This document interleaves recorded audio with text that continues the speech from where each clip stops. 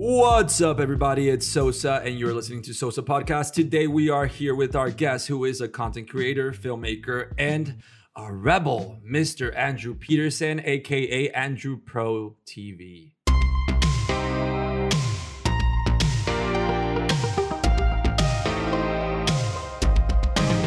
What's up, man? Thanks for having me. It's awesome to be on your podcast. Thank you for being here, man. I honestly never saw this day coming until I got this podcast started, and I was like, hey, that kid's kind of cool, and he's from my hometown. Well, actually, it's our hometown. I can say that now because we're sitting next to each other. Now you're back in Houston. And I'm back in Houston. And it's just kind of cool to be doing this with you because you've done some pretty insane things these last few years that I'm always like, man, when I was in Houston, why didn't I do that? Like you make that Houston experience look so much different than what it was for me growing up. And I left, and then seeing you be on social media posting all these really cool clips, like videos and pictures, and I'm like, where was that when I was there? I feel like it's all about what you make of where you're at. You could literally be in the shittiest town in America, but have some fire videos and fire content. It's just like about finding what there is in your area and making the most of it. And that's pretty much exactly what I do. But I mean, I also travel, but like, you know, when I'm in Houston, I'm always about trying to make the most of what I have here, you know? Yeah. Can we start off on the craziest thing you've ever done in the last few years and how I even found you? I found you through that one video sneaking into something out of all your all your 21s. Was it the Super Bowl one? Oh my God. That's what it was. Yes, the Super Bowl one. Definitely the biggest one. Oh my God, dude. I know you probably talked about this so many times, but like you have no idea. When I saw that Super Bowl video, I was like, damn. He's going to the Super Bowl in Houston because I actually had just moved to LA like 8 months before that. Oh yeah. So I was like, I moved to LA and I leave Houston. All of a sudden, there's a fucking Super Bowl in my city now. Oh right. What is happening? Why? Oh no, wait. This was 2 years later. No, wait. This was the same year. Yeah. That you moved to LA? No, yeah, no. This was 2017, right? Yeah, 2017. Yeah, no, yeah. This was like literally 6 months into me moving to LA. Right. Yeah, because I remember talking to you on social media, and it's when I first met you in 2017, and you had just moved to LA. I'm pretty sure, if I remember correctly. Yeah, I had just moved to LA. I was like a year in, and it was surreal at the time, obviously, because like I imagine when you got to LA the first time, you're like, oh my God, this is pretty insane. But dude, like since that video, was that you could say the peak of like what, like everything that happened afterwards? Wait, what do you mean the peak of everything that happened afterwards? Like you were like inspired to like continue to create content for after that? Yeah. Because you did go into other crazy things after that. Right. I mean, there was that wasn't the first like big video I had. Like I don't know if you remember the clown videos that were going around. Oh my God, wait, no. It was the clown video then that I found. Oh yeah, probably. Yeah. I feel like that's where most people found it. That was bigger than the Super Bowl. No, that was big. That was the biggest video I ever had. But just purely based on like how many people have actually seen it, because it's hard to tell how many views something really has. Because all these videos get reposted on like every like Twitter and like all these World Star accounts, and it's like everywhere. But that video, like literally like every big YouTuber had a reaction to that video. Oh my God. You want to know the story behind that? Wait, what? Dude, I remember how. Okay, so you posted this video in October 2016. Am I right? Yeah, it was October 2016. Okay, dude. Check this out. So for anyone that doesn't have a recollection of this video, can you please give us a little summary really quick? So because there's so much stuff that's happened since then. Yeah, but I feel like everyone remembers that time when those videos and that video specifically. So basically it was us driving down this back road in like Richmond, Texas, like right outside Houston. And we had our friend, I'll tell you how the video goes first before I explain that part. But there was a clown that's in the road sweeping, and people thought it was like a rake and all this other stuff, but he was sweeping. And then my friend Blake was driving the car, and we were all freaking out. And he gets out and hits the clown with a plunger and knocks him down. We actually run him over. Like people think that's like a lie or like it's fake for views or whatever. But no, you actually ran the person over. You can't.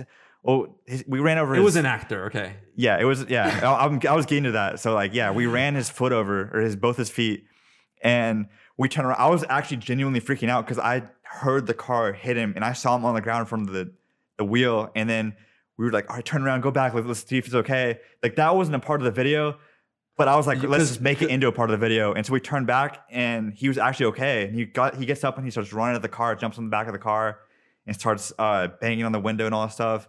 And we cut the video there, except unless you watch like the second part where it's like you can see like he scares the people in the backseat even more. He opens the door, and they're like literally like crying, freaking the fuck out. And he jumps in, and then that's when he takes the mask off, and it's our friend Christian that we had just go out there to scare our friends in the backseat. We told them that we were going out to these back roads at 1 a.m. to go look at the stars and take pictures, and they just bought it. And I feel like they should have known and better. I mean, they should have known based on like all the stuff that we filmed, but they had no idea, and they were actually genuinely like scared for. I feel kind of bad at the time, but they liked it. Like it was worth it for them. They're not mad about it at all. And that was like a social experiment, I imagine. Yeah, exactly. So it was pretty much just like we saw these clown videos going on social media, and I was like, you know, how can we make our own version of this? So I was like, you know what? At first we were trying to totally make it into like a skit and have everyone be actors. But we were like, you know, what if we just prank our friends that have no idea? Then we'll get genuine reactions. That'll be so much better for the video.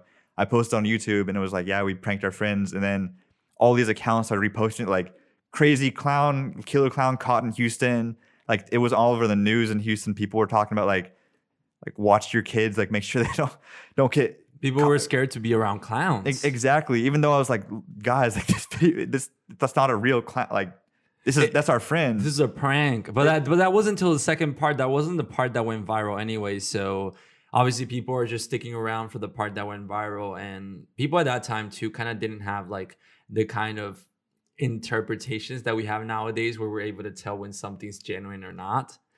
Because dude, this was 4 years ago, and you know what? That's how I found you. I honestly forgot, because I remember during that time the clown videos were so popular, and actually I was working at the company that I was working with in LA, Team 10.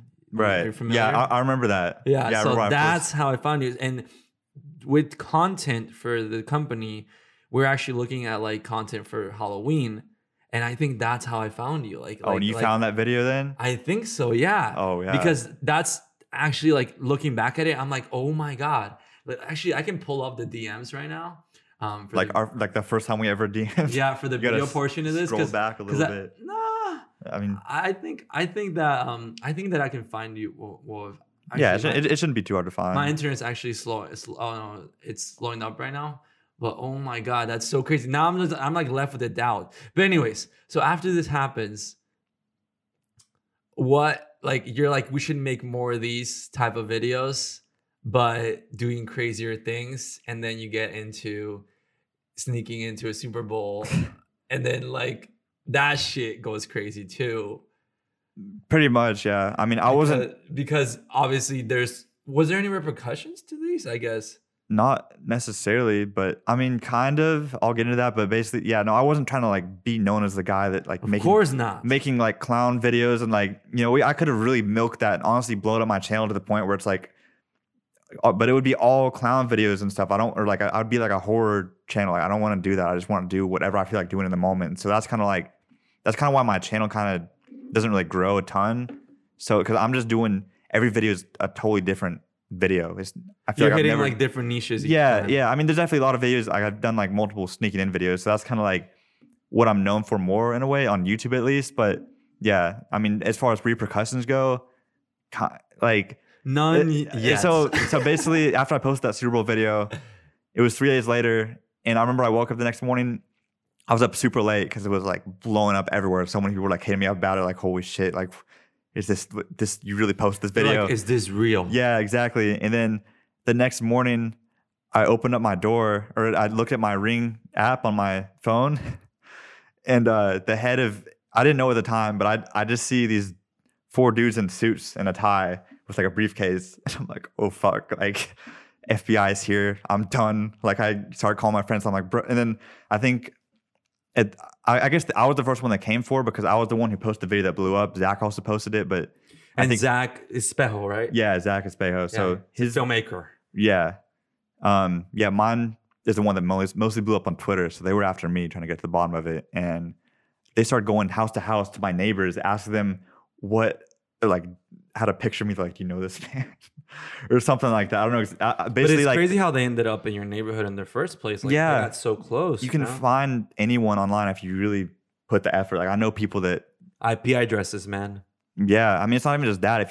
I had my full name online. It wasn't too hard to find. Like, you go to my website and find. Well, the thing is because you had a public domain set up. You have to put it on private. Oh yeah, and you have to pay for it every year, which is like a bitch, literally. Yeah, I mean, if people really want to find me that bad, they can find me. But I mean, good luck.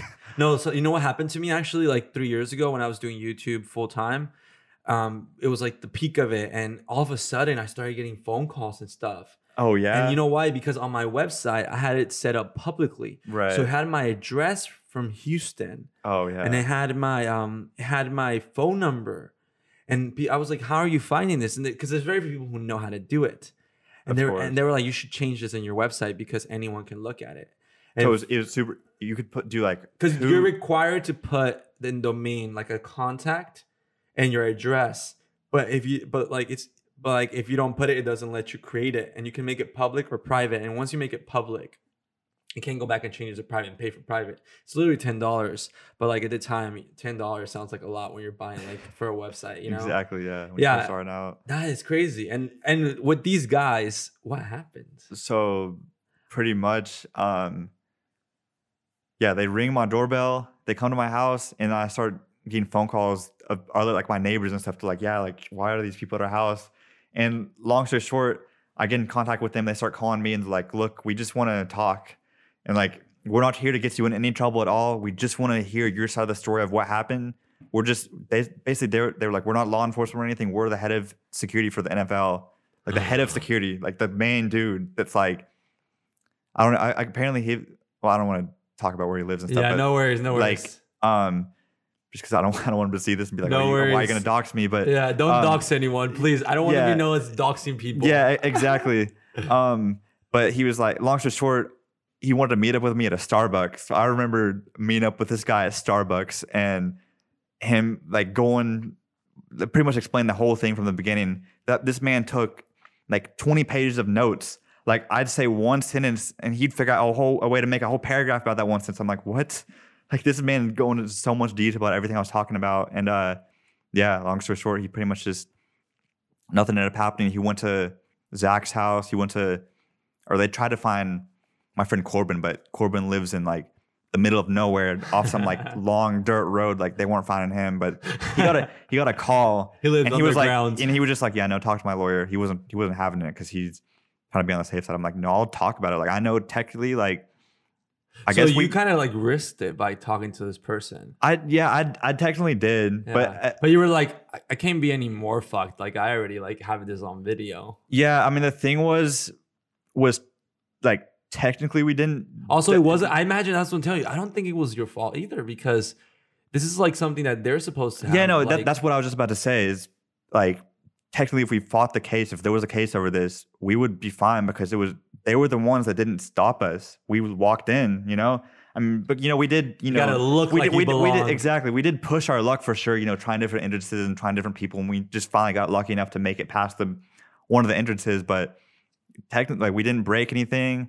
We didn't. I mean, there was people that did. That was one thing. They thought that we cut the fence, but there was this other guy that had cut the fence that also snuck in, and we tried his way, but we couldn't. They stopped us, and the dude that cut the fence, we had no idea who it was, but he saw the video. He messaged me on Facebook, and he was like, "Yeah, that was me." Yeah, pretty much. I'm like, all right, I could easily throw you under the bus if I wanted to, if they ever had to come after me for that. But no, nothing ever happened. The fact that people do that, it's like such like a rewarding thing. Like, hey, I did that.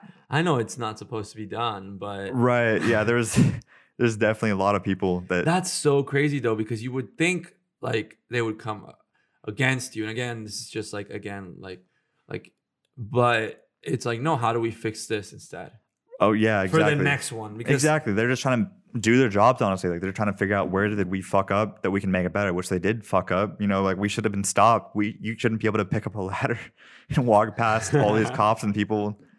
But that's the thing, though. Like, you can easily just get away with going into places if they think that you belong. Like, if you should pick up a ladder anywhere, literally. Yeah, you know, I saw this video from Yes Theory where it was like sneaking into an Oscars party. Oh, yeah, I saw that one. But you saw it, Yeah. and it was literally the whole trick is looking like you belong.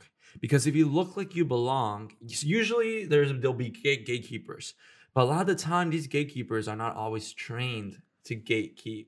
They're just hired for the day, you know? Exactly, yeah. And if you look like you belong, you got a good chance of getting in there. And that is crazy just because you also have to have the balls for it. And you guys did. And it's just like unreal because I probably can still see you telling this story like 50 years from now. I was going to say 100.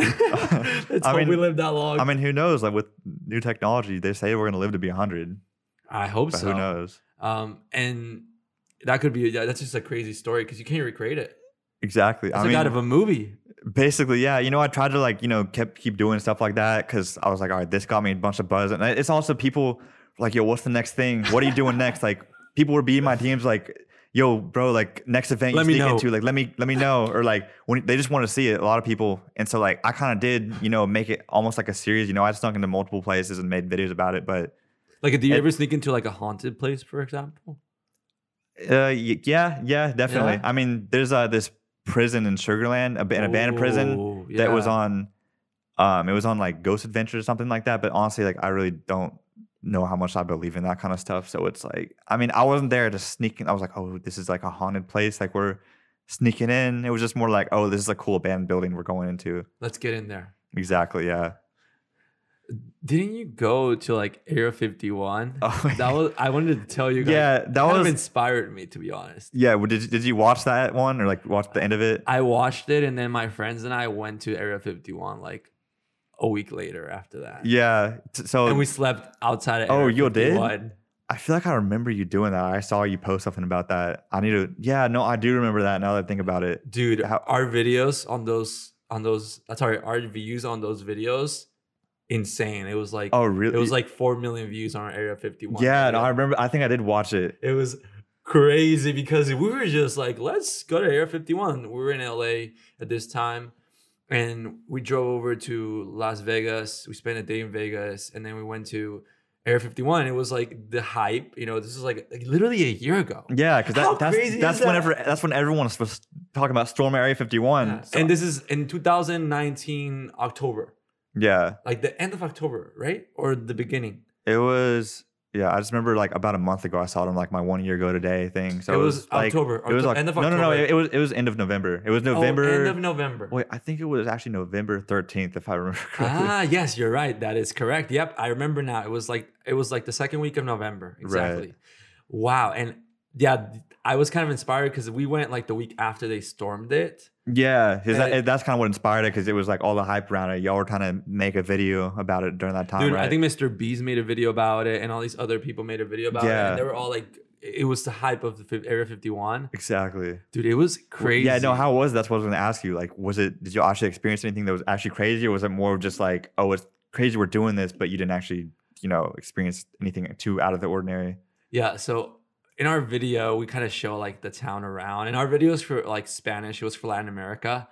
So like it's even crazier to them because it's like so like in a different world. So we pulled up to Area 51 and we did our pictures and stuff. And we're like, damn, like it's not that exciting. Like there's nothing going on. Like there's no one else. There was no one there. Right. Not even at like the little gate entrance, there was no one there. It was so weird. And we're like, let's just like sleep here and just see what happens. And we did. We went to go get food at like that nearby restaurant. I don't know if you know the one I'm talking about. It was like they sell. Is it the Alien Inn or something? Yeah, and they sell like hamburgers and stuff like that. Yeah, I didn't actually eat there, but I think we stopped by there to like get a drink or something. They have like memorabilia and shit like that. Yeah, it's like a whole little like gift shop kind of thing they have. Is that the one you? It was like a gift shop, but it was also like a restaurant mostly. Yeah, it was real. The food was really good, to be honest. But yeah, because there was a couple places around there. I remember one that was like a really crazy gift shop with a ton of like alien merch and stuff. And It might have been that one because it was like the one that was like the closest to it that everybody went to. Yeah, like do you remember? I don't know if you remember my video, but this part where you remember seeing it in my video? I didn't. It's that way. It's like a giant alien statue thing in front of it. It's like this. It looks like something you'd see on like a farm. The way that's designed, the building. It's like a giant metal like warehouse looking thing. That's the one that we went to. That was the closest to it. I think I know the one you're talking about. That one was before the other one that we went to, because the one we went to was after the sign that says "Welcome to." Whatever, it was like a sign that had stickers on it. Yeah, no, I think the one I went to was right after that. Okay, so it might have been the same one. It's possible there was just like a different part of it and the restaurant wasn't open that day or something. I don't even know. I just don't remember the restaurant there. No, you know what? You're right. There was a statue in front of it. Yeah, right. It was a giant alien statue thing, right? It was like built into the front of the building. Yes, you're right. And when we were there was like this guy in an RV that was like an alien catcher. Oh, really? And yeah. He had like the machine of like all like the alien stuff and like the binoculars and everything inside it. Oh yeah. It was like and then on top of it he had like an antenna or something like that. What is he trying to like track down aliens with a little like radar thing? Or I don't know, but we were like freaked out. We were like, whoa, that guy takes it seriously. It was crazy. And well, our experience was we slept there the whole night. At night, actually, like we were recording and they turned off the lights, or someone turned off lights, or they just went off automatically. Oh, wait, the lights in front of the gate? Yeah, it just turned off completely. Like it was on for like hours, and then we got out to record. It was like 11 p.m., 12 a.m. Sorry, and then all of a sudden, blackout completely. Did it happen right when you got out? No, or it was just like kind of random. Recording, and it happened in the middle of us recording. I feel like we're getting the thumbnail. I feel like there's someone in there that like they can just do whatever they want. They're like, all right, do I want to give these people lights today? Yeah, let's turn it off. They were off for a while, and then we stayed there till like 3 a.m. or something. Yeah, and they were back on. They were back on, and then it was like 6 a.m. The sunrise. Oh my god, the sunrise was unreal. It felt like you were in a different planet. It was beautiful, and the sunrise. We got out the car. It was 4 of us. We were in a Suburban, and number one, we all had to go to the restrooms, and we were like, "Fuck, we need to fucking use the restroom." But we're finishing the video. We're like, "Okay, guys, we're done with the video. Like, let's finish off." And as soon as like we're getting in the car, we're like recording towards the gates, and there's these guys that they probably secure the place or not. They storm out in the gate, like literally in their truck.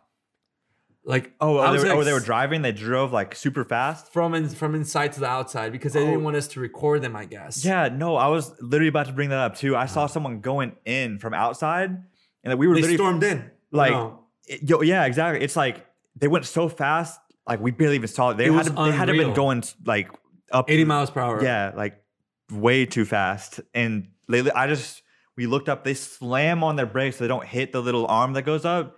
That's how fast they were going. And it goes up, and they just speed off. I don't know what it is. If they don't want us to, yeah. And ours had sunglasses on too, and it was literally like 6 a.m. in the morning. Yeah, I didn't even see them, but that's true because it's like they don't want to become targeted by anyone that's gonna go after them because they're a part of Area 51, and they don't want to be recognized on video. That's really what it comes down to. That is true. I didn't think of that because people know where they live. If they don't live in Area 51, exactly. Yeah. Then people are gonna be like, wait. Where do they live? What do they know? Let's figure who they are. Yeah, they just don't want to be targeted. That's really, I mean, I've done some research and heard people talk about it. Yeah. Because imagine people already are talking about it like we are right now. Imagine people that actually are taking action on it. Oh, yeah. And they'll do it for the views. I feel like it's not even that people doing it for the views. It's actually crazy people that like, believe in it. They think that there's like all this inside. I mean, there probably is, but they're like, there probably is, but there isn't. They're so passionate about, trying to figure out what's inside Area 51 and whatever. Or like they think that the government's like going against us and trying to keep secrets. And it's pretty like mentally unstable people, if you want to call it too. Yeah, I don't want to generalize, but like it's really extreme. Let's be honest. For those kind of people that would do that. Exactly. Like I've never seen an example of anyone, but I just feel like I've heard of people that like there's this guy that actually did sneak into Area 51, and he would go at night, and he traveled like a whole day on foot during the night, and then he'd stop and sleep during the day because then they could see him. He'd like hide under a bush all day while sunlight, and then he'd keep going. I forgot what happened to him, but did you see about those 2 guys a year ago that also snuck in and they got arrested? No, I think if it's the one I'm thinking of, they didn't actually go to the actual Area 51. It was like this other like military site near there, and it was like near Area 51. It's like YouTubers, right? Yeah, it was 2 YouTubers. They got arrested. I think they were Spanish YouTubers. They were from. I thought they were from like Australia or something. Oh yeah, you're right. They were European.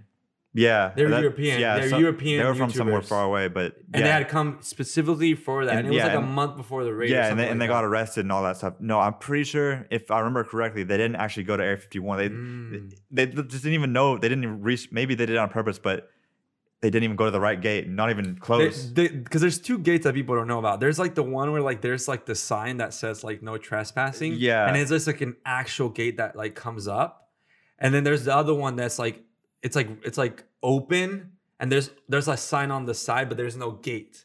You know what I mean? Yeah, exactly. I know what you're talking about, but no, it's like hilly. Yeah, exactly. Yeah, no, I went to both gates, like both the bay. Yeah, because we had plenty of time over there. We were like, all right, let's check it out. Let's see what they have around here. But no, if I remember correctly, the guys that did it, they didn't even go to Area 51 at all. It was like another military base near there or something like that. But okay, but they got arrested though. They had been in jail or some shit. They got arrested. I don't know exactly how long, but I think they ended up. I mean, maybe they had to pay like trespassing fees or something. Because I don't think they really did anything too crazy from what it seemed like to me. I think they just like kept walking past whatever gate or border there was, and they ended up getting seen side by someone and got arrested. So I think they probably got off all right. Like they didn't have any super crazy case or anything. Okay, well I'll have to look into that one. But anyways, dude. So after doing all these crazy things, like with content creation on the internet, the adrenaline you feel from it, did it impact your work outside of it at all, like with film? Because you obviously are also doing some really cool like filmmaking work, like music videos, like shooting all these artists and shooting all these like YouTubers and stuff like that. I've been like just amazed too, because again, I see you like from the hometown and you kind of like doing it from the hometown. And I was like in LA and I'm like, holy shit, like he's doing it from the hometown. Yeah, exactly. Wait, were you asking if that like interfered with my work? No, not even interfere, but if it like inspired anything else in those like content creations, because obviously when you get adrenaline from something, you kind of want to like put it towards something else. Like for me, I love the adrenaline of YouTube, but I don't know if I could continue it. So I want to make films that have something crazy like blood and stuff like that. That kind of have like an adrenaline aspect to it still. Exactly. You feel me? I mean, yeah, I wouldn't say, yeah, I mean, for me, pretty much everything I do kind of like inspires other things. It kind of like, making cinematic stuff. I don't know, like I'm just constantly super inspired to make like everything. Like I see, someone do something cool, or, like I'll get reminded of like an idea I had or look on my idea sheets and I'm like, yeah, I just want to do all of this today. But it's like, I can't, like there's like so much stuff I want to do, but it's like, just find the time to do it. Like the only thing is like, I do like a lot of client work and stuff. Like that's like one of the main, like the main thing that like prohibits me from doing as much stuff I want to do, like, or want to really do. But, I love doing like all the client work and stuff I do. I only take on jobs that is something that I actually would enjoy doing. Like I'm not about to go direct like a wedding film personally. Like not that there's anything wrong with that. Like, I'm sure I could, if I had the right clients, like someone that I actually knew or something, I could see myself enjoying creating something like that. But I don't know. It would have to be like the right situation. Like it would have to be. Yeah. If it was someone that really had was down to have like a creative vision or like telling some kind of story behind like a wedding film versus just like, here's us getting married, like get the shots, the different angles of the, the priests and everyone on stage. If it was I've filmed stuff like that, but I mean, that's just not something I really. Yeah, of course. You're walking away from it because it's just not, it's not the vibe, it's not the vibe. And again, nothing against it. It's just not the vibe for you. Exactly. Yeah. Dude, no, I know people that film make stuff. a lot of money. 100%. That's like, I've been tempted to do it sometimes because of how much money it is, but at the end of the day, I know how much work it is. So it's like a lot of money, but also you got to think about how many hours go into editing all those things. Because it's gonna like it's an all day event. You're gonna have 3 videographers at least. And just think about how much time you're gonna spend in front of your computer looking through all that footage and editing. Like the wedding videographers I know, it'll be like a whole month process of just getting a wedding video together. It's not like a quick little client like freelance video gig here and there. It's like a whole production, like a whole process to actually get that stuff done. Yeah, and just for some insight, like I've heard of people that made like 10,000 off just one wedding. No, exactly. Just for some people that don't know, it's crazy. No, I've heard of people that make 10,000 and they're just a photographer. They don't even have to edit a video. Like 10,000 to take pictures for like, one night, y'all, for one day. You just have to, get the right clients and also have the work to show for it. That's like, you can put that price tag on your work that people will pay because they know that it's worth it for that quality. So absolutely. But yeah, I mean, that's not something that I'm like super passionate about. So I think we both sound pretty tempted though. Yeah, like it's definitely tempting.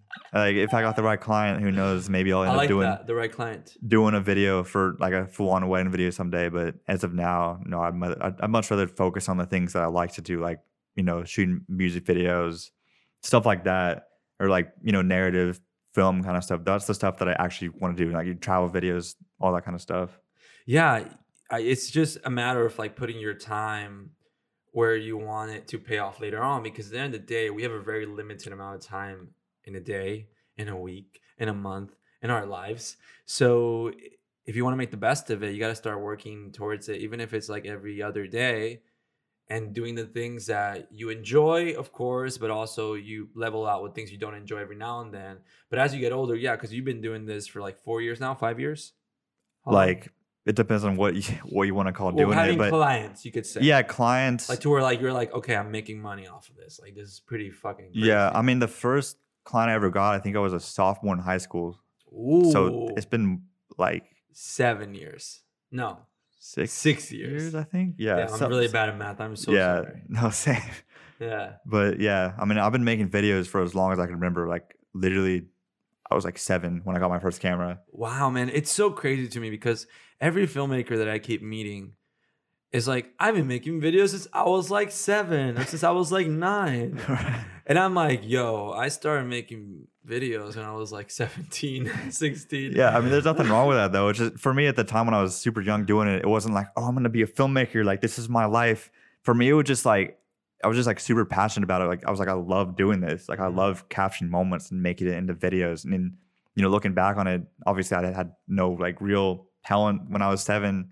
I mean, like something that would be worth anything, but that eventually like hey, you grew. Never know. You haven't seen people's work nowadays where like they'll just pick up a camera and be like, I'm a filmmaker, I'm a photographer, without even looking at YouTube video that tells you how to use it in raw mode. Especially the people that think they're gonna buy a red camera and they made it. Like, dude, that's so crazy to me. Like, I always stress, like, you don't have to have the best camera, you don't have to have the best gear. It's just all about your talents. Like, I've worked with insane cameras, as I'm sure you have, but then I've had like a crappy prep or something, pre-production, whatever, or just the idea, and I'm like, damn, did I just spend all that money or all that like favor on this camera and the project just came out looking like this?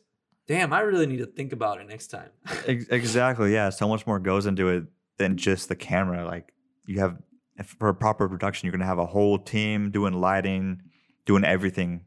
But yeah, there's so many people I know that, or at least I know of, that will just buy a red camera and think they're set, and then their videos are absolutely terrible. It's like they don't know how to use it in log, or they don't know how to color it. Yeah, like literally just use your iPhone and try to make some good videos on an iPhone first. And once you kind of like understand it a little bit, then it's maybe start investing in some more expensive stuff. Don't go straight to a red go. Get like just a cheap DSLR or something until you work your way up there. Or you can also get the new iPhone if you don't want to invest into it. Exactly. Like, I mean, from what I've seen, from what I've used on the new iPhone, like it's actually really good. Like, I could use it for a production if I really wanted to. Not something that's like, if you had to. Right? Yeah, and I still do. Like, I have clients they want content for social media, and people are so used to like seeing just like iPhone videos and stuff on like TikTok. They literally want their projects filmed on an iPhone. So that's part of the reason I got the new phone, because I was like, yeah, if I'm going to be filming iPhone videos, I'm gonna want the best quality I can possibly get, you know? Of course. So like with all the people you work with, you know, artists, YouTubers, like, content creators, all the clients, whatever, who have been like your top 5 people that you're like, damn, I really like that video I did with them. Because I was looking at your page to do a recap before you came, and I was like, holy crap, I did not remember you filming this. Because again, the amount of content we consume nowadays. Can you remember the last picture you liked on Instagram? Exactly. Yeah. Oh, you can? Just because it was like just one picture, and I was like trying to record a video on my story, and it was just like one picture that was like staying on my home. This is the only instance I would ever remember the last picture. But holy crap, you're the first person that tells me that. In like but normally no, I wouldn't. Oh wow, that's what I was saying. Like it's just impossible. I saw you record like all these like all these really like dope YouTube videos that I've watched. Or edit them or something, and I'm like, oh my gosh, like this is crazy. Like you've been stepping all around, and again, from the hometown. Pretty much. It's so cool, dude. Yeah, I mean the you're saying the top five? Yeah, top 5. Like, I didn't want to say more. I didn't want to say less because I know like it's hard to like put them into like top 3 because like top 5 that I enjoyed the most, like that I'm most happy with the outcome of it. Exactly. Okay. So we could say enjoyed the most. No, not enjoyed the most because that gives us some bias. How about the final product, like what I was most happy with? Exactly. It's hard to say, but and they're also different too. I feel like because I do like a lot of different kinds of videos. I'm not just doing only music videos, but I mean I definitely enjoy like watching the music videos more than I would most, like, you know, if it's like a corporate video. So your video. top 2 music videos. So you said top 3? 2 or 3. Probably. You can do 3. And it's also like kind of biased too because it's like I like some of them more because I like the song better, but like also I like the production other ones, you know. But if I had to narrow it down, I'd probably say the number 1 is probably the one Trill Sammy, Invisible Top. H-Town. Second one, Blake, this rapper from San Antonio. He's Texas. He's getting up there. The video I did for it's called Belly of the Beast. That one was an experience for sure. I think I saw that one. Yeah, you saw that one? Yeah, I think I saw that one. It was recent. It was a few months ago, right? Yeah, it was. I haven't posted that one on my page yet. You haven't posted it? No, okay. Unless you follow him. But I haven't seen him. No. Yeah, that was like honestly one of my favorite videos because I liked the song a lot and I really enjoyed the shoot and I enjoyed what's it called? Yeah, like I enjoy the overall outcome of the video, even though. And you shot it in San Antonio? Yeah, we went to San Antonio, drove over there twice. What's his name? Blake hit me up one day and he's like, hey bro, Dane Duncan's in Texas. We got to go shoot with him. I'm like, are you like really? I didn't think it was gonna happen, but we pulled up and shot like 4 scenes with him, and then it was just one shoot for that day, and then the actual production was set for like 3 months out, but we just shot it because we got to get. It was the timing, bro, and you were ready. Yeah, no, he hit me up that day. He's like, "You want to come to San Antonio and film today?" And I'm like, I mean, if Dane Duncan's in the video, sure. Like, that's gonna make it worth it. I'll save the footage. Wait, what? You'll save the footage for later. Exactly, yeah. And then the actual shoot came around to like 2 weeks later, 3 weeks later, and we actually shot all the other scenes, and it was a really dope shoot. It was, it was more like a run gun kind of shoot, but I like those shoots a lot because I feel like I get to be more like in the moment and like creative on the spot versus like having everything super planned out and every last little detail planned. But third video, I'm trying to think. There's so many. Probably the one with Dice Soho and Trill Sammy, PS4. Because I just really like the effects on that one. I didn't like the song as much personally. Like, it was a good song, but that's a power team, bro. Holy crap! What? That's a power team. These Soho and Trill. Yeah, they're like they blew up together. They're like a duo almost. It's like they got to be on every song together. That's so cool. How does it feel working with people from the hometown, even though growing up from different backgrounds? Like having them grow up from different backgrounds. Well, working together and and doing it in the city. You do it in the city, right? Yeah, usually. I mean, sometimes there's some place we want to go, so we'll travel to New York or LA, whatever, for a specific location. But no, I definitely like working out of Houston. But most of the time we'll shoot in Houston or someplace around Texas and just drive there. Yeah. That's usually how it goes. But yeah, no, it's really cool working with other people from Houston that kind of like got their start here, because it's kind of, you get to hear other people's perspectives and like how they got there, how it was for them exactly. Because there's so many ways to like make it to that point, but especially hearing someone else's story from Houston, I think that's really cool. Yeah, to me, it's just so amazing, like the collaborative aspect of it, because I feel like you forget nowadays, especially with social media, that there's people out there who are doing their thing outside of social media, and then maybe they're on their come up, but they just haven't posted about it. You know, they're on their come up, they haven't posted about it, and they're in your city. They're maybe a block away from you, and they have you're saying they haven't posted about it? Yeah, like just because I haven't posted about it, like it's not like because it's not happening. Because for me, like to come out across filmmakers in Houston. Yeah, it's hard. Houston and just even in LA, to be honest. Like, you come across like everyone's works with easily, but there's very few usually. What about the ones who are on the come up? It's so interesting to me because I'm always looking to collaborate with people in many different ways, like with film or with video or with in front of the camera, etc. And it's just like, how do you find people nowadays through the noise?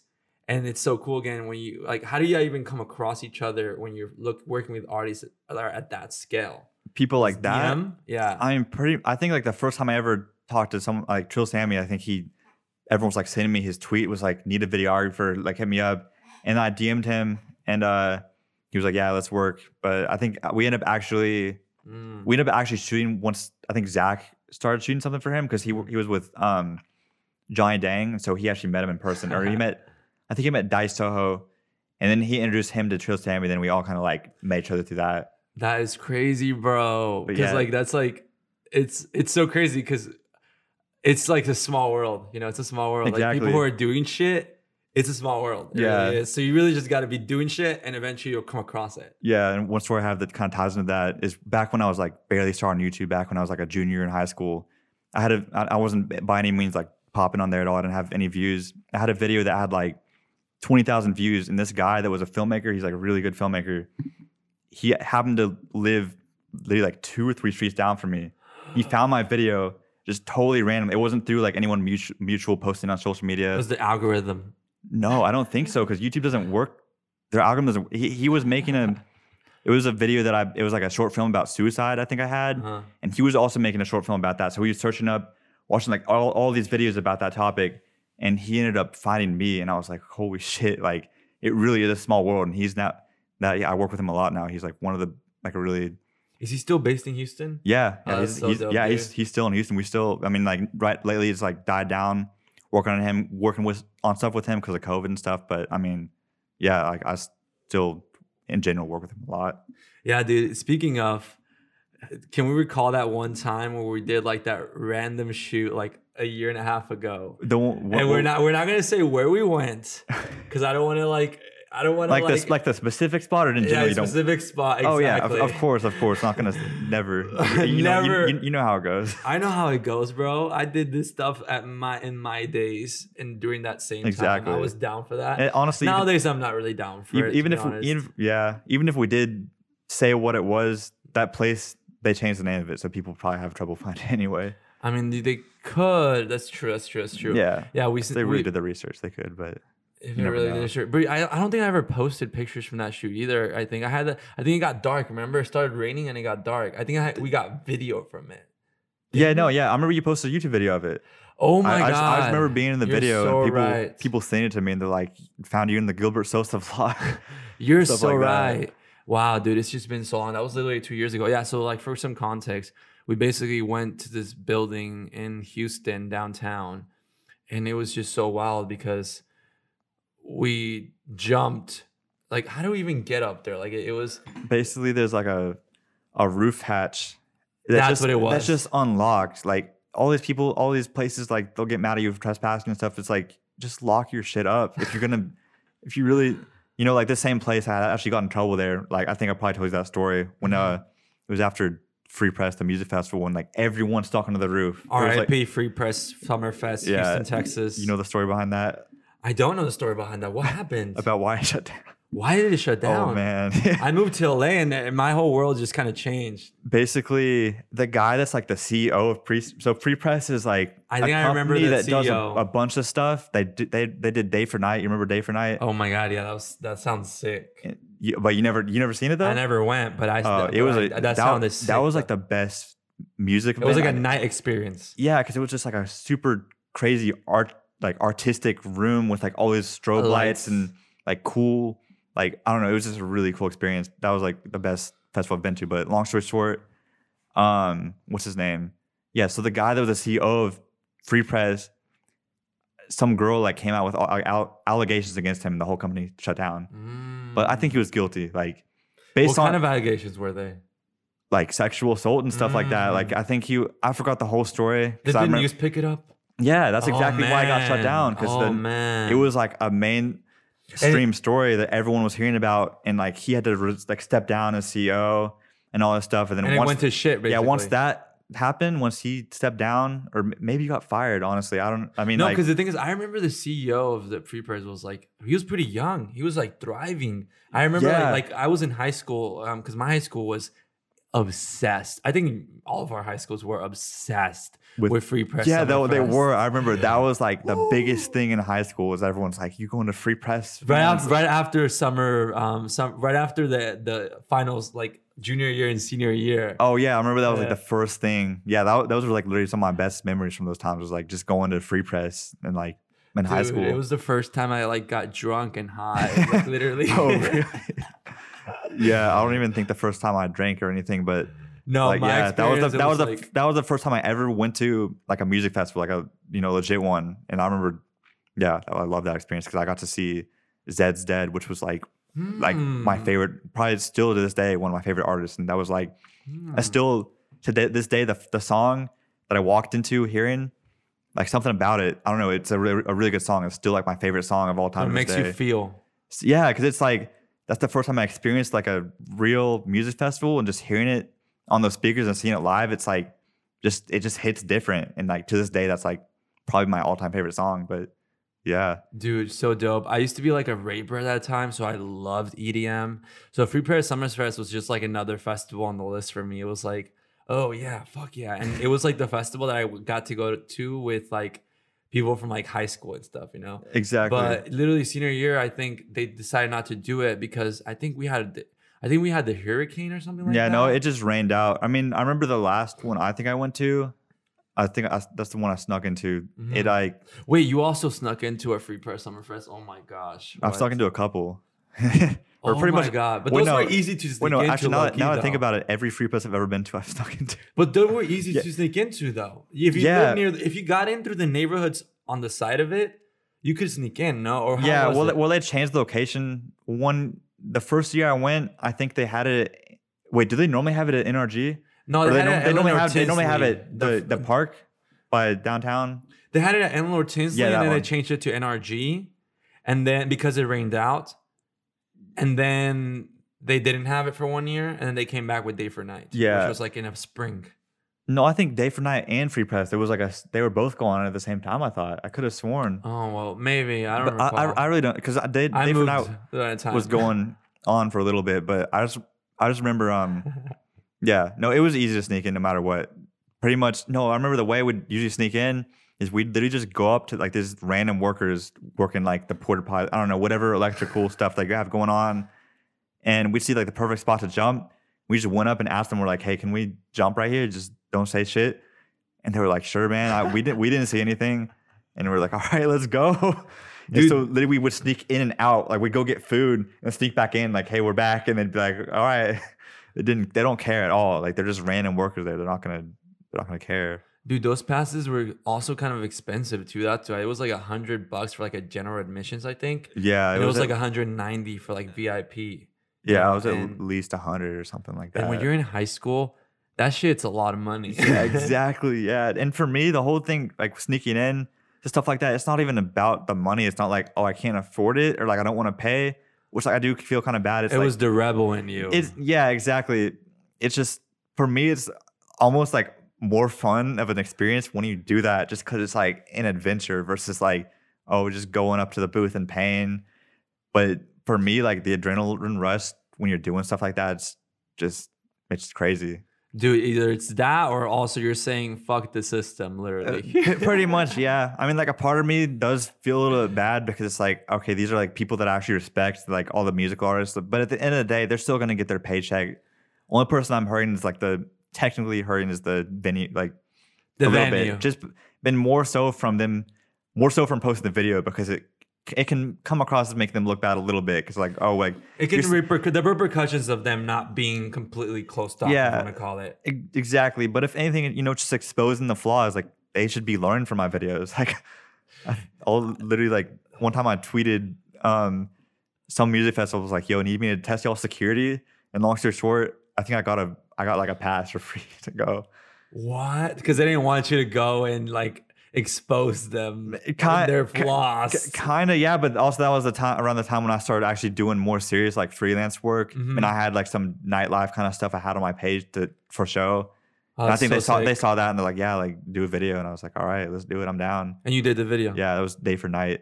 Oh, it was Day for Night. Yeah, Okay. that was like the first festival I ever shot, and yeah, no, that was like, I love that experience. So with all this, where do you hope it takes you? Because obviously you're doing like the adrenaline, you're doing like the clients, you're working with like all these really cool people from our hometown too. And now, I mean, do you ever think you would move out of Houston and like work somewhere else? Or like what's next, because you're 22 years old. I feel older right now because I'm a year older. But Right. dude, I don't know. I just feel old. I feel like Like- once you hit 23, it's like, Yeah. that's just like the age where you start to feel like, all right, Pressured. I'm really getting older. Like I better get my life together now. Kind of like that's. Dude, when I turned 23 in July 2020, and I say it like it's a big deal because it was a big deal. July 2020, July 3rd, 2020, it was like a moment where everything sunk in my internal, and I said, "Wow, I am not a kid anymore. Wow, TikTok is so big, and I don't understand why." I am old because I literally felt like that. I felt like in July, I was like, I don't understand TikTok. Why is it so entertaining? And then I was like, oh, it's because it's not for my generation. I'm like the generation before the generation that is the head of TikTok right now. Mine was the Instagram video comedy skits from like 4 years ago, 3 years ago. That's over. Now it's That's TikTok, definitely over. baby. Yeah, I remember having that conversation with you one time, talking about like getting into TikTok, and you're like, no, it's not for me. And I was, Wait, when was that? I don't remember. I think we were just like texting each other or something, like talking about it, on Instagram. or yeah, just Instagram DMs, talking about TikTok, and I was like, yeah, you should totally get into it. Like the algorithm on there is crazy, which it is. Like I still think if you haven't got into it, I still feel like you should get into it, even if you think it's not your, like it. I feel like it is, or like everyone uses it, all ages. Like I know people that are like people's moms I know that use it. Dude, we are both talking about it. We both have used it clearly. And actually, I've been discovering some really insane talent from there too, like filmmakers and stuff. Oh, yeah. There's new age filmmakers that are like 3-4 years younger than me. And I'm like, that's what they're doing already? What the fuck? Like, how am I supposed to measure up to that when they're doing it with like the minimal equipment? Imagine if you give them the crazy equipment in like a few years. And I'm not trying to compare myself, but I'm like, this is wild. How where's the world going, Exactly. Well, a little backstory to that. I actually tried TikTok like 2 or 3 weeks ago in early November. Yeah. This year, the horrible year 2020. Right. And I tried it for like I had it like 3 TikToks a day. 3 TikToks a day. Yeah. And like just following trends and stuff like that. And I tried, like I really did. Like the first day it was cool because like I did like these 2 videos. And I already had like a following there because I was doing Musical.ly in 2017.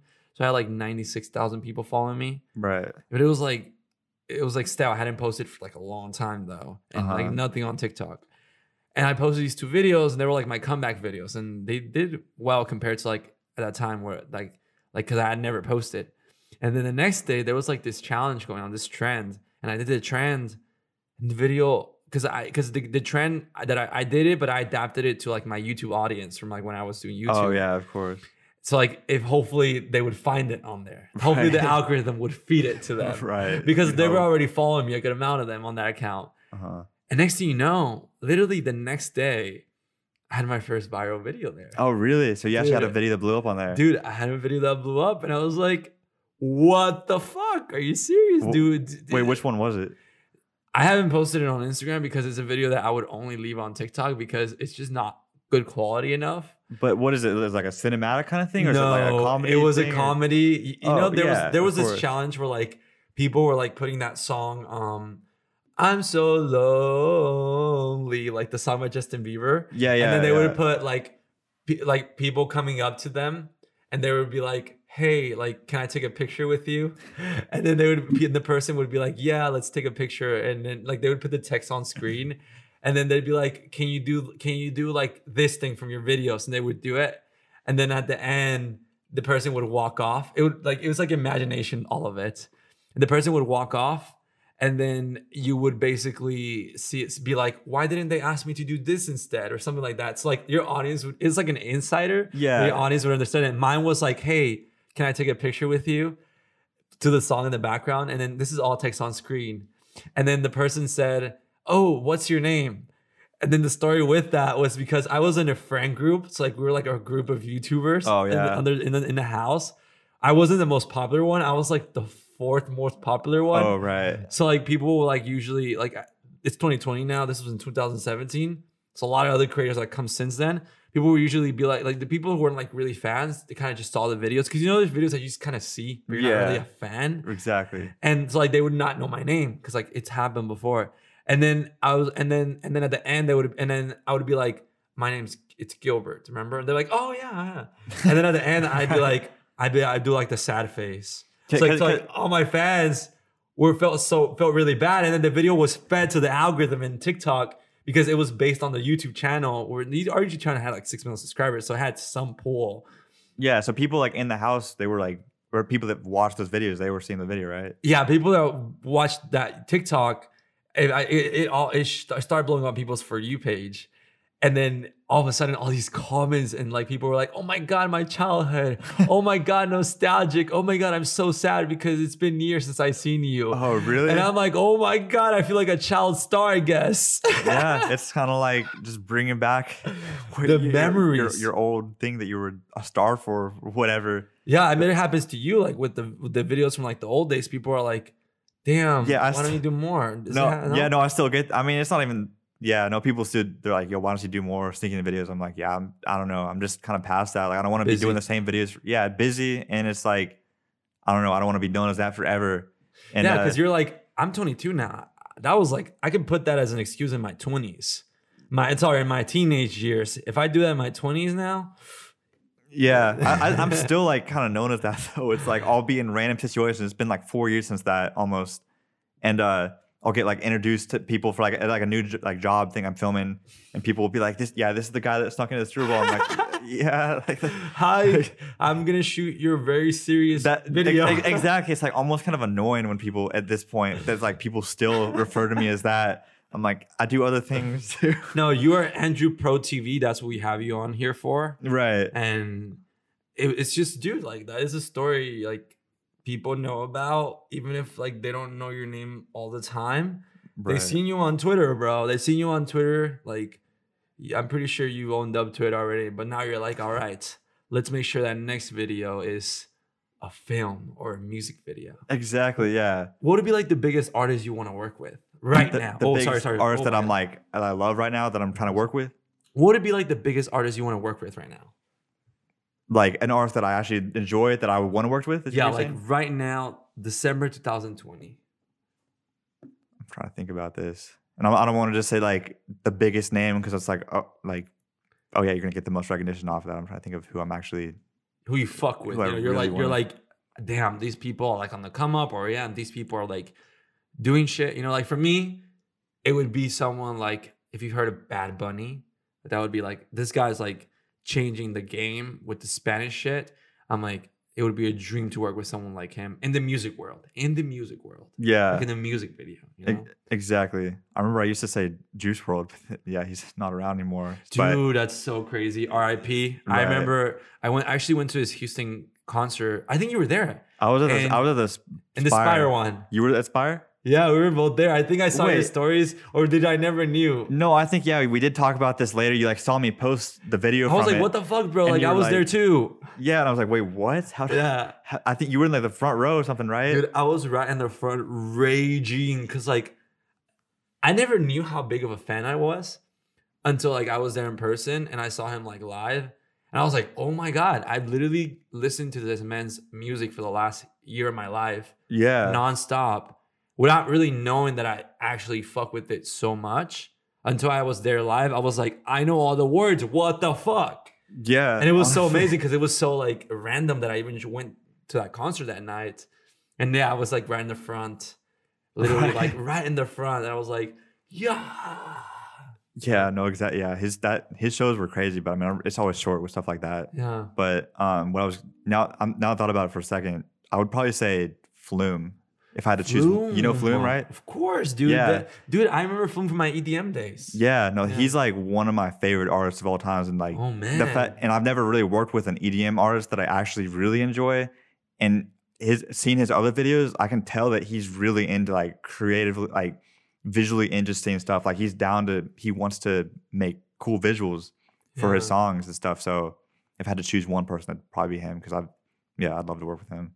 So music videos, I guess for now, would be the next move as to with your career, you could say. Yeah, I mean that's already kind of where it's at. You know, like I love that. 90% of the work I'm doing is music videos, but yeah, I mean I just want to take what I'm doing now and kind of take it to the next level. Like because it's all about finding clients and artists that, first of all, that you actually enjoy, that you actually see potential in, and also That want to grow together, right? yeah, but not even just that, but it's like the ones that have the budget. Not that it's about totally about I'm just doing it for the check, but it's like so much limitations when you work with people that are trying to get like a cheap video that they don't have a budget. Like they had the record label isn't putting like a ton of money into their songs, into their music videos, so it's like it's hard to make something that I would feel super proud of unless I sacrifice, not making any money at all. And Which you can't do that because you need to make a livelihood. Exactly. Because I mean, I'd have to, if I want to make it as good as possible, I'd have to, be paying the budget towards like the lighting and all that kind of stuff, the production side of stuff. But even then, like you want it to be like a bigger video because with a bigger budget, because even if you do sacrifice like a sort of payment, it's still probably depending on how much the budget is too, like of how much of an impact they would have on the actual video. You feel? Right. That is wild. Yeah. But I always say like it's not the artist's fault at the end of the day. It's if they work with a label or not. It's their team, Yeah. If you work with independent artists, Yeah, I never want to blame the artist. Be like, yeah, get your bag up, like start paying. Pull it out somewhere. Exactly. Yeah, because most of the time it's the record label, and they set their artists at like a specific budget, and they kind of know what they can. They know that there's videographers they can get that aren't going to be super good, but it'll be good enough for a certain amount of budgets. And a lot of times, like the budgets they provide are like, not enough to get the kind of production value I want to do.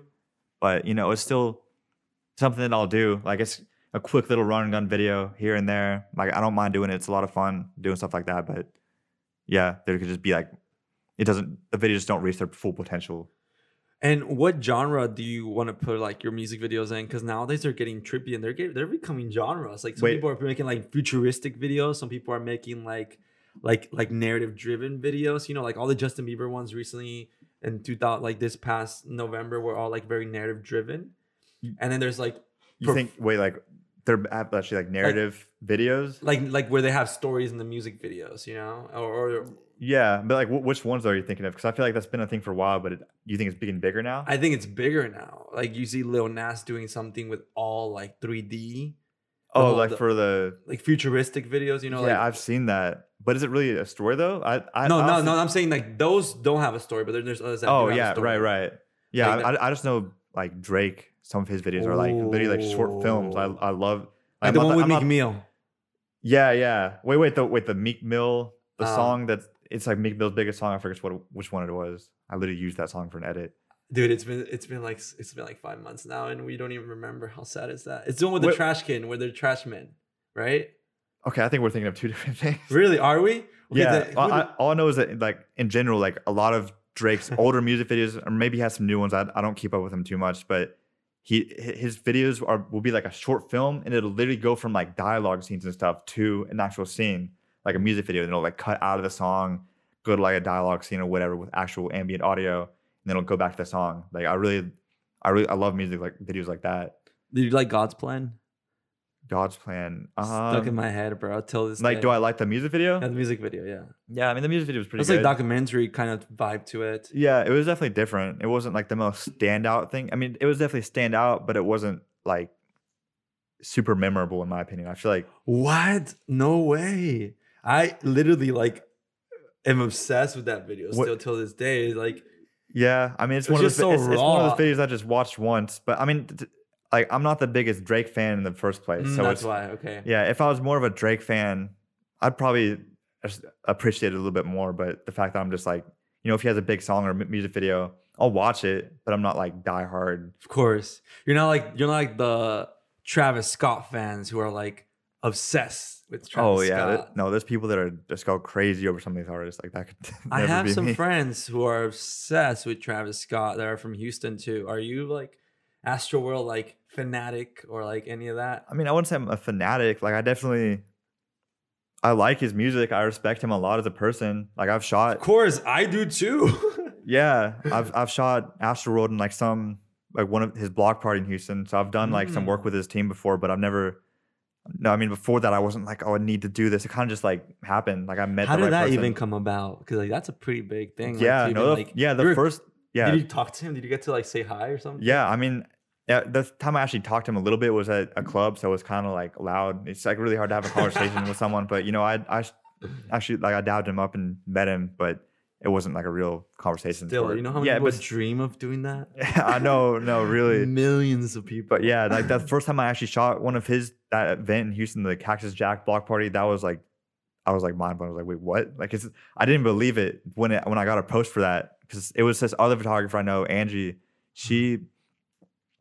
This guy found her, one of the guy that runs the marketing team behind, I think the Nike shoes. Mm-hmm. It was like the marketing company behind that, because Travis had a collab with Nike, and they were doing this big like release party, this big block party for the He shoes. loves to do those black parties. Exactly, yeah. So yeah, I remember them calling me and having like a meeting about it, and they didn't even mention that it was Nike or Travis Scott. They just said, yeah, an event. Like they're like, you're booked for this day. We need 2 videographers, 2-minute edit.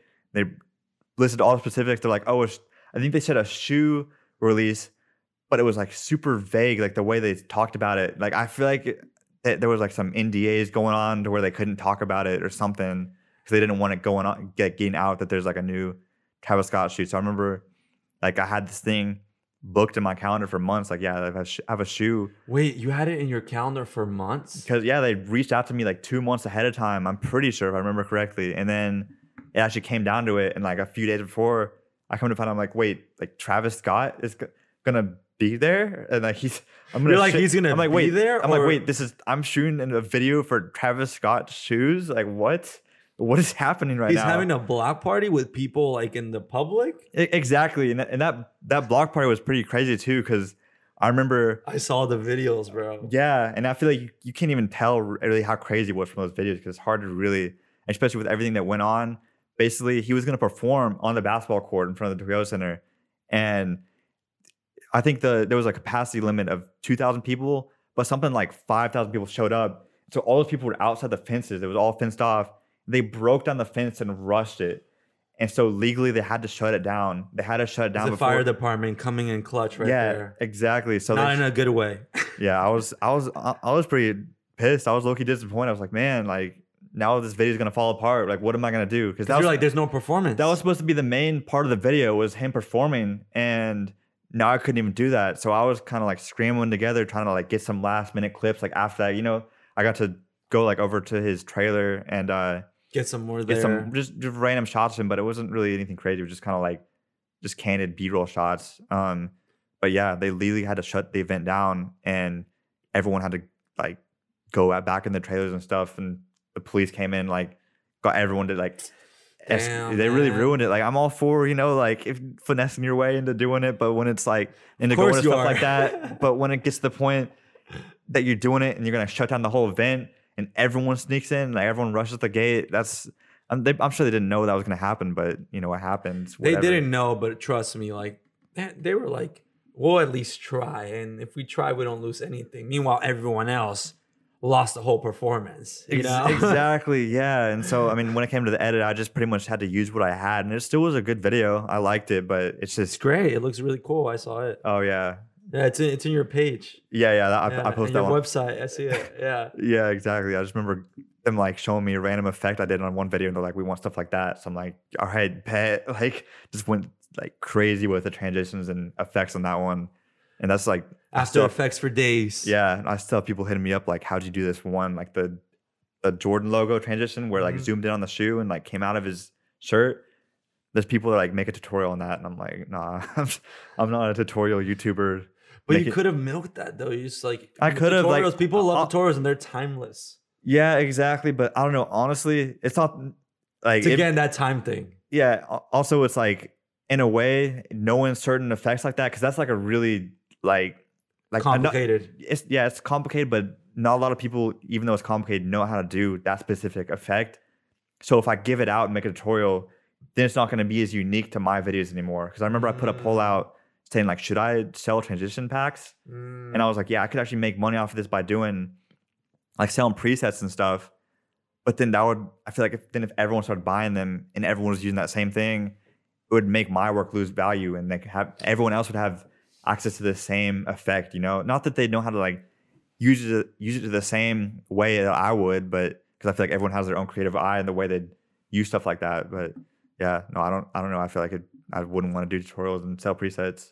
You know what? I think I'm conflicted on that one. I don't think your work would lose value. I think it might be less unique, but I think you would gain a shit ton of credibility more than you already have amongst those people that buy it and people that don't even know you that would be so thankful for them. And you would also make a bag from it. Yeah. I don't know, man. I'm conflicted on that one, to be honest with you. I can see where you're coming from. Like, I kind of agree, but I don't know. It's just I'm like split on where I stand on it. Because if you don't do it, someone else might do it. Yeah, I mean, but look at Sam Colder. Remember whenever back in like 2017 when he started blowing up, and he did like all those like zoom transitions, like all the transitions he did, like everyone looked up to him. And everyone started doing the same thing. Hey, I still look up to Sam. No. Of course, I love Sam. Like I look up to him a ton. But he definitely changed his style up because I feel like people were catching on. Yeah. I remember him saying like, yeah, everyone was like doing the same thing. I don't want to have like my videos look the same as, you know, like mine. The teal and orange, and everybody was like doing the sky stuff. Exactly. And yeah, the Luma phase. I think he like pioneered that. I'm sure people did that before him, but he was the one that he made it popular. Like I think he sold presets or transitions. I don't know if he did, but I just remember there was a ton of. I think he's doing it now. Now he's selling his thing first time ever. The masterclass. The masterclass. Yeah, I think that's the first thing he's done. Yeah. From that, but I think what other people did is that they capitalized off what he got famous for, like other SFX artists, and then because obviously Sam has the image, the vibe, all these things that people were like the traveling that people were like drawn to. Exactly. But then he had the VFX that were crazy, but that other people that are normal video effects guys could recreate if they know how to use After Effects. You know? And then those guys did is they basically started making tutorials on his effects. And obviously people started looking for them and it started copying. Yeah. So honestly, like the people that just copied the effects that made the tutorials, they were the ones that really cashed in on those effects. He never really made presets.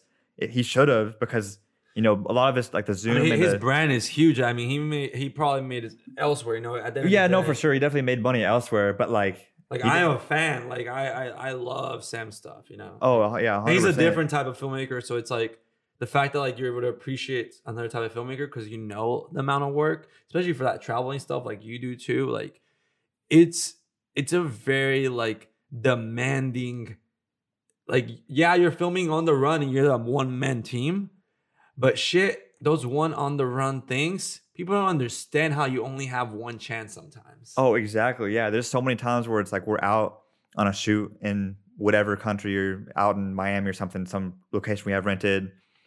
And I'm like literally spending every second trying to get every shot I possibly can because I know like I could never be this might be the last time I ever have a situation like this again. Like this shoot I was at in Miami recently, like we had a bunch of like Lamborghinis parked in the backyard of this guy's car, of this guy's yard. I'm like, when am I, like, who knows? This might be the last chance I ever get to capture something like this in my life.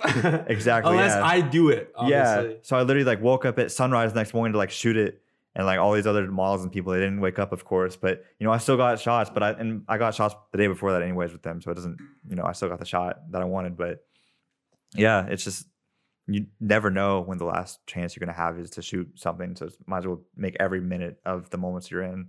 It's opportunity, man. It's opportunity, and the opportunity says, bro, make those FX, bro. Those transitions. Exactly. I mean, sorry, I'm just harassing you with that. 'Cause I'm like, hey, who knows? Yeah. Also, another thing was like, it would have definitely been a process to like make it into a preset because there's like hours of work. Yeah, there's days. so much.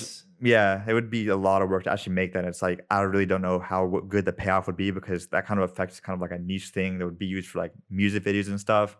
So like I can see it being successful, but it's like so much that would go into it, like marketing it or like just letting it like blow up on its own to like actually make it worth my time that I just ended up not doing it, you know?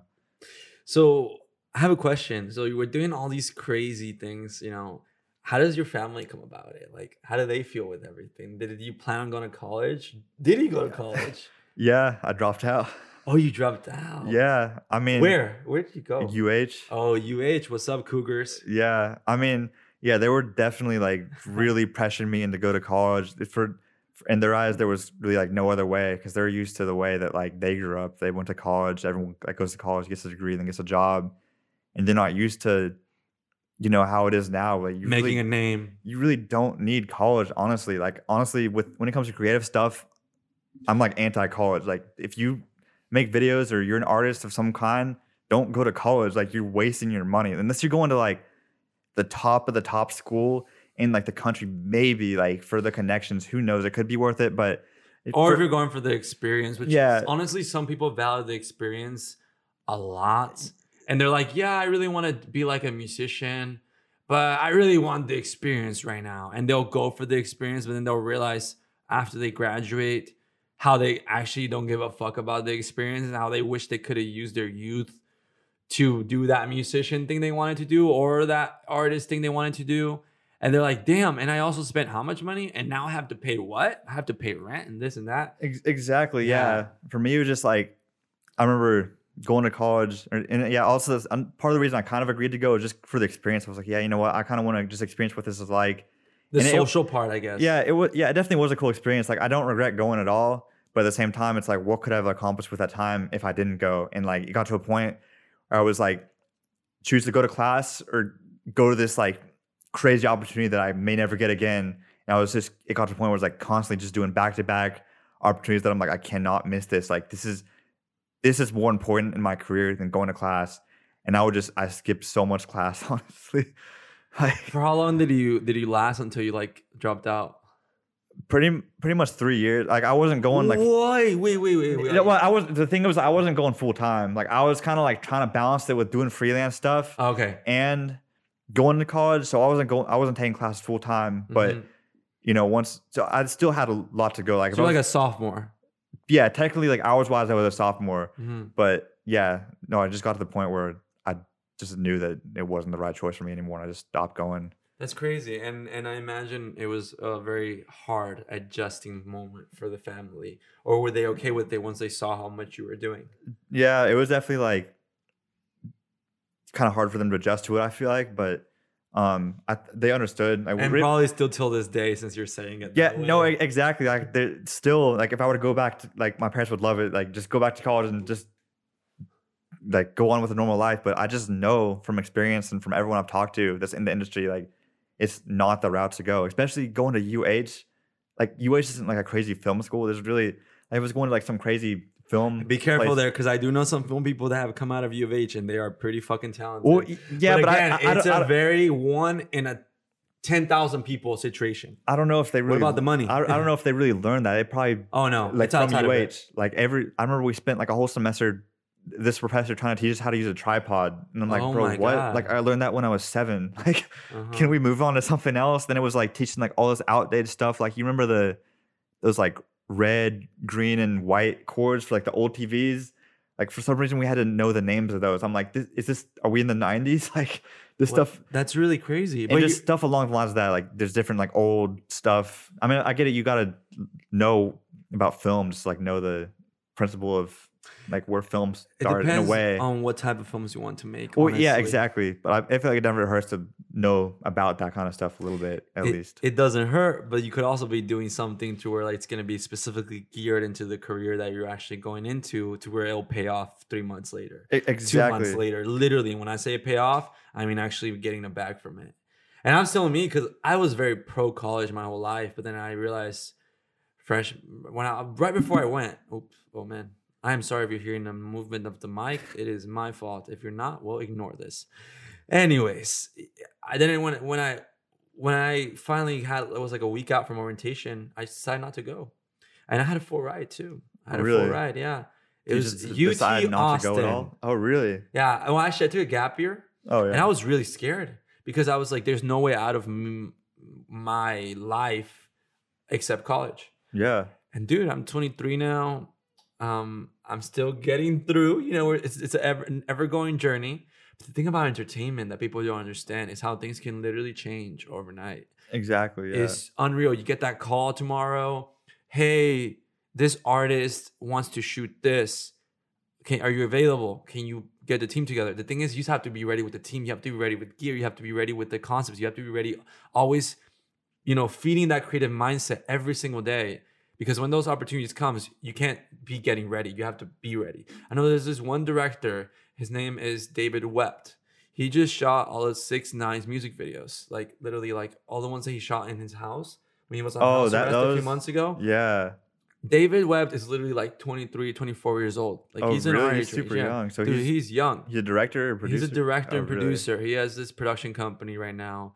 I think it's called Blank Square or something like that. Correct me if I'm wrong. I'm sorry. Please look it up.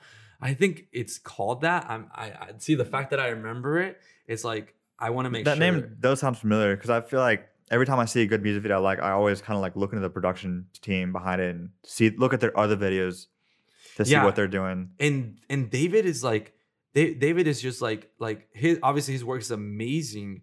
It just blows my mind, like how like someone literally from a few months to others is able to literally change their life completely, because now he's literally been shooting music videos nonstop. Crazy, literally crazy. And it blows my mind. Oh, sorry. It's called Atlas Productions. So yeah, so for anyone mistaken, I don't even know what the other production company was, but it obviously was a very memorable name. Right. I'm gonna make sure to look it up before I put this out. Yeah, definitely. Anyways, yeah, dude, and he literally been shooting music videos nonstop since then, and it's just about having like a good producer, good camera guy, the gear, and being ready, because sometimes it's like that overnight thing that college cannot prepare you for. College cannot prepare you for that. And let's just put it also in numbers. Think about all the people that go to college and they go for this career, right, for film, and the ones who actually make it. Of course. And when I say make it, I mean you're sitting on the table as a boss, telling your people, instructing them, guiding them on what to do. Not the person who's taking direction and is doing this as like for the 20th year in their life, like you're literally like you're running your own company, etc. That's when I say make it. Everyone has their definitions of making it. That's my definition of making it. That's where I want to be, I guess. I don't know, like with your production company, like you want to obviously be at that point where like you have an office space for it and you have a studio for it and all these things where you have staff, right? And that's what I'm saying, making it where like college can train you for that. Oh yeah, exactly. And I'm not anti-college again, because I think you need to go to college, but yeah, for something for film, some like if you want to be a doctor, of course, go to college. Like if you really want to do that, go to college. But for film and like a lot of other industries, there's really no need to go to college unless it's like unless whoever's hiring you requires the college degree. If it's not a required college degree, then that means that there's probably a way to do it without it. Dude. And if there's a way to do it without it, I feel like it's honestly better just not to go. Dude, blows my mind. Like literally from the experience that I've gotten the last 4 years, and it's not like in my book, it's not crazy experience. It's definitely been some experiences. I've literally gotten jobs, like even with companies, as me working for the companies. Right. And before the time that I would even graduate college, like, because I would have been graduating college in May 2020. Horrible time to graduate too. Oh, sad. Oh my God. R.I.P. COVID, you know, hopefully. Right. I mean, sorry. Class of 2020 graduates, sorry. In every aspect, literally. So sorry. And like all these jobs, like the offers that I got in has been like just something I would never imagine if I would have gone to college. And in margins, in terms of like pay and what they offered, that I'm like, if I had gone to college right now, I would still be learning about this instead of right now where I'm actually doing it. And where the experience that I did the last 2 or 3 years, like you have the last 3 or 4 years, it has sufficed enough to be able to be qualified for that. You know, so yeah, I would say whatever is being invested into that education, don't do it. You know, unless you really want to.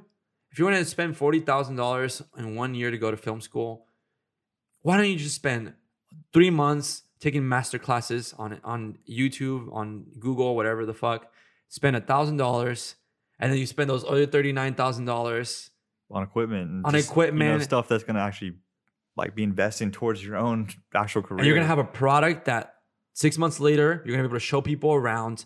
You're gonna be able to pitch yourself, etc. I'm just like, dude, I'm so against like this like whole like go study this, go study that, because I have so many friends who done it and they regret it so much. They spent 4 years of their life, over $200,000 on this. When you add up food, when you add up housing, everything for 4 years, they're like, damn, like I spent all this money and now I wish I could have spent it on the film that I'm trying to raise money for now. I don't think there's a single person I've met that's gone to film school and been like, yo, like. No, I've met a few actually. I met a few that are like, I'm sure you've met more than me because you've been in LA for a few years. But I mean, like, yeah, I mean, the people I know that I gone to film school, I don't think I've ever met someone that's like, oh yeah, it was a great experience. I loved it. I mean, they like it, but you know, like this for the money again. The trade-off is just not a lot. Exactly. Yeah, there's really not. Like the main trade-off you get is like if you're going to some super high-end film school. And they make you feel like you're like a boss already, you know, like, but at the same time, they're like, don't be too creative because you need to follow what I'm telling you to do. Yeah, almost. It almost kind of like boxes people in. And I feel like it can discourage people because like they're going to tell you like, all right, this is how you do it. You do it like this. And then put a grade on it. Like if you did it like to the way they wanted you to do it or not. And I feel like there's a lot of people that aren't able to figure out things like different ways to do it, like their own creative way. And just because they didn't do it the way that the film teacher is teaching them, they're gonna get a bad grade and think, okay, yeah, maybe this isn't for me. Like I'm not doing it right. But really, there's like filmmaking is just problem solving, or like editing at least is problem solving. There's like you just see my editing timelines. Film professors would not approve. Like there's stuff all over the place, but like I know my own way to do it, and I know it's gonna work.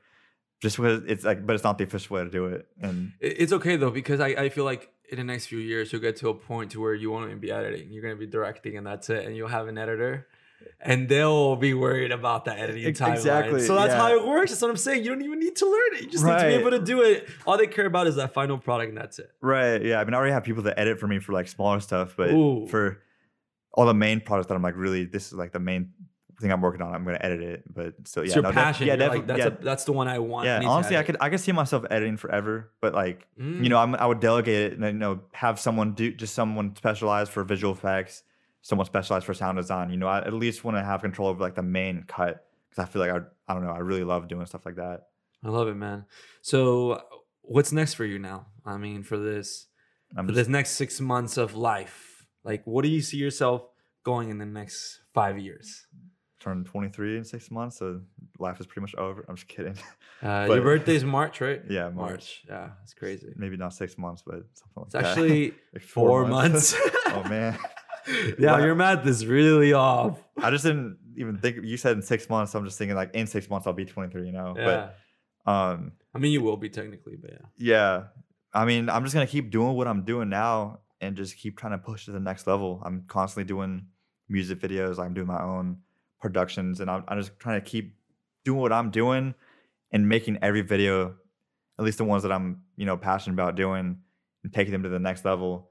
And, creating what I love to do. I feel like at the end of the day, I'd much rather be, happy with what I'm doing than selling myself away to some company and hating my life. Even if I'm doing film, I could see myself of course, like we talked about, like with wedding stuff, like I would never want to like sign myself into like some sort of contract with a company where I have to make like specific videos. And if it's not something if it's something I wouldn't be happy about, I don't want to do it. I just want to keep doing what I'm doing and just see where it takes me, honestly. Yeah. And the fact that you're able to see that right now is amazing because you're so young. I mean, you're literally almost a year younger than me. And I'm honestly kind of on the same page. I'm like a little bit in the middle because I like the aspect of working with a company and getting it out the way now and getting fucked over now so I don't have to do it later. Right. But at the same time, I've seen how much time I've spent on that already in the last 2 years and how unhappy I've been that it was until this year when I saw the difference of like when you're actually in your own groove. And if you really work hard, if you really fucking just send it, you go, it eventually the payoff will come. And the consistency is the most important thing because you can't just put out one really good thing. You have to follow it up. Exactly. So I'm excited to see where that goes, man. And what about in 5 years? Where do you see yourself? 5 years. It's a hard question. It's a tough question. It's an annoying question, but honestly, we're asking it. I mean, honestly, like hopefully just what I'm doing now. I mean, like I said, but like, on a much bigger scale, like, I feel like we had this conversation before the podcast a little bit. Oh, so really? I'm almost like trying to forget like what was on the podcast. It's been so long. Dude, I don't remember, dude. I think we definitely did talk about it before the podcast, but yeah, no, hopefully what I'm doing now, but like on a much bigger scale. And I want to, just like open up my own like production, I'm already a production company technically, but have it towards the next level. Kind of like what, like it's a pretty generic example, but like what Cole Bennett's doing now. He opened up his whole Lyrical Lemonade studio and he has this, like a whole team behind him now. Like I want to be on that level hopefully in 5 years. But don't say hopefully. Say you're gonna fucking do it. Yeah, of course. Like I mean, yeah, I always knew that I would eventually, finesse my way into like the like where I'm at now. So and like I'm pretty confident I can keep taking it further. So like I don't see why I wouldn't, honestly. Dude, I'm excited to see it. And well, if you need anything, you already know. We're right here from the H. Exactly. Well, dude, it's been amazing talking to you. This is literally the longest episode I've done. Oh, is it really? Yeah. Wait, how long has it been? Honestly, I don't know. I think it's been like almost 2 hours. Has it been almost 2 hours? Yeah. It's amazing, dude. I'm excited. I'm excited for you. We have some really cool stories. And I feel like we barely scratched the surface of like all the stories and stuff I have, honestly. Well, honestly, we can just do another episode. Yeah. So yeah, I'm just saying because there's like so much stuff to talk about. Like, what would you like to talk about? No. I'm not saying I have time. I'm not saying I want to right now because the episode's getting kind of long. Yeah, dude, I mean, we're pretty long. Like I feel like. I mean, if there's anything else that I'd want to like leave off on is just, I feel like a lot of people that might be listening to this is people that want to get into doing this kind of stuff. Mm-hmm. And like the main thing I'd have to say to people like that want to do videography that aren't doing it yet, or maybe anything creative, really. Yeah, exactly. Is literally just keep doing it as long as you're in it for the right reason. Because I know there's definitely people that want to do it and they're just like, oh, like I'm gonna get fame and money. Like if you're doing it for the money, you're not in the right industry. Like there's so many people. Of course, there's like a lot of money in that industry, but basically, like, you just gotta start doing it and stay consistent with it. Don't give up, because I know way too many people that I've worked with that want to do videos. Like we'll hang out with them and start shooting for like a little bit, and then they'll start to realize how much work it actually is, and that's when they start falling off and start like not doing videos and stuff as much. And yeah, like yeah, I can't even tell you how many people I know that I've like, you know, like known personally that have wanted to do stuff together. And like, you know, if I know someone, I'm down to help them out and try to show them like teach them ropes and have them come along for projects and stuff. But yeah, so many people just give up too early. Because like think about it, I've been doing this since I was 7, literally. Like Yeah. it's not like an overnight process. You gotta like actually be passionate about it and have it be something you want to do with your life. And you have to like keep consistently thinking about it and working towards it, not just I want to do that, and I'm doing it one by not just like you're doing it for a month and then after that you stop and you expect for that to just have a payoff. Yeah, exactly. It's like no, you have to keep going, even if it's like you have to go through all the lows to even get to the first high. And when you get to your first high, guess what? There'll be another low coming. So, just enjoy it. That's it. Exactly. Yeah. Just enjoy the process. Like it's gonna be definitely gonna be a ride if you're in this industry. And I feel like people don't appreciate like the moment they're in as much as they should. Like people are too focused on the end goal. And That's for me, like I'm getting better at it. That's me. No, it's me. I'm serious. Yeah. Yeah. I mean, for me, like every moment of it is like I love it. Like I wake up every day excited to do what I'm about to do most of the time. Unless there's a wedding video of it, you know. Like you gotta just be happy with what you're doing in the moment and not be too caught up in what you're eventually gonna be doing. Because when it gets to that point, then it's like, oh, you're just doing it to get to that point. And you're not really enjoying it.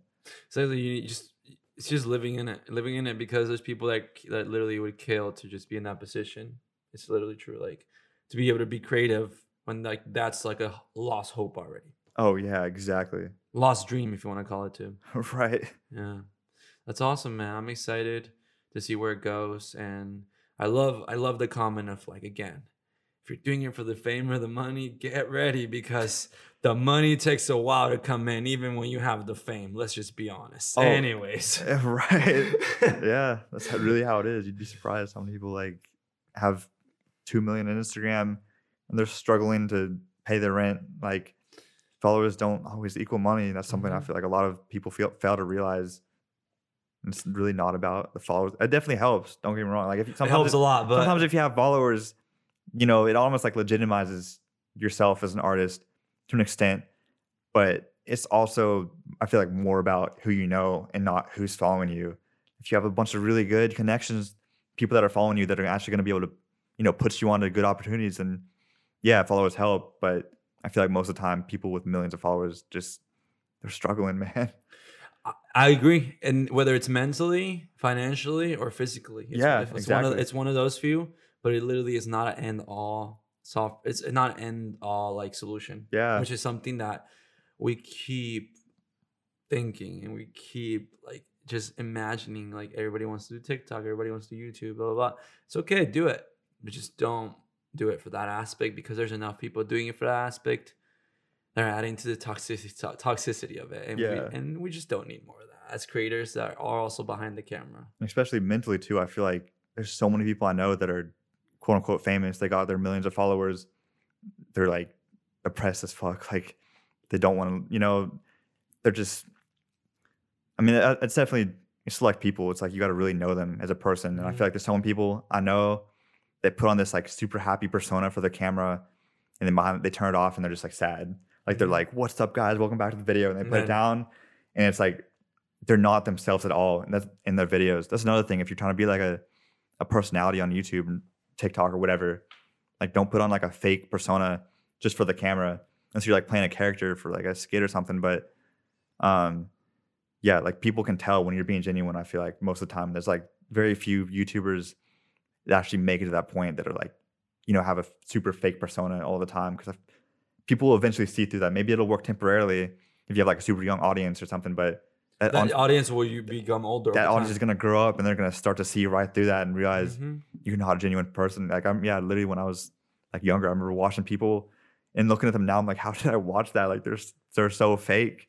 Yeah, you're like, damn, how did I not catch the clues? Yeah, no, exactly. But I mean, it happens, and I feel like it's always gonna keep happening. It's just like if you can keep bringing awareness to it, and for anyone who's thinking about it, it's literally like something that I keep stressing because I'm working on it myself.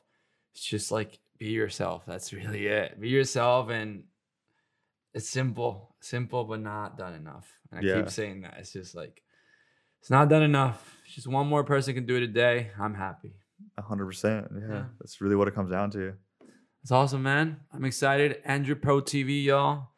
It was a pleasure having you today. Yeah, no, thank you so much for having me. Honestly, I had a lot of fun. We talked about a lot of really cool stuff. I'm excited to see where your podcast I didn't know like that much about you. I'm like, yeah, I love about this. We've shot and like hung out a few times, but never really like sat down. Yeah, and like sat down and had like a real conversation about like, everything. Exactly, yeah. Yeah, I didn't know any of these things. This is so cool. I literally feel like I know you now, like to another extent. Yeah. I don't think you can say the same, honestly, because we're here for you right now. Yeah, I feel like we got to have like a round 2 where I interview you so I can find out more stuff about you. Dude, it's going to take a few months, but I'm figuring it out. But I'm down. Yeah. I'm down, bro. If you made it to this part of the episode, thank you so much. You have no idea how cool that is. And by the way, do you have any comments or a suggestion? Well, let me know through our new Instagram page at Sosa Podcast. See y'all in the next episode. Peace.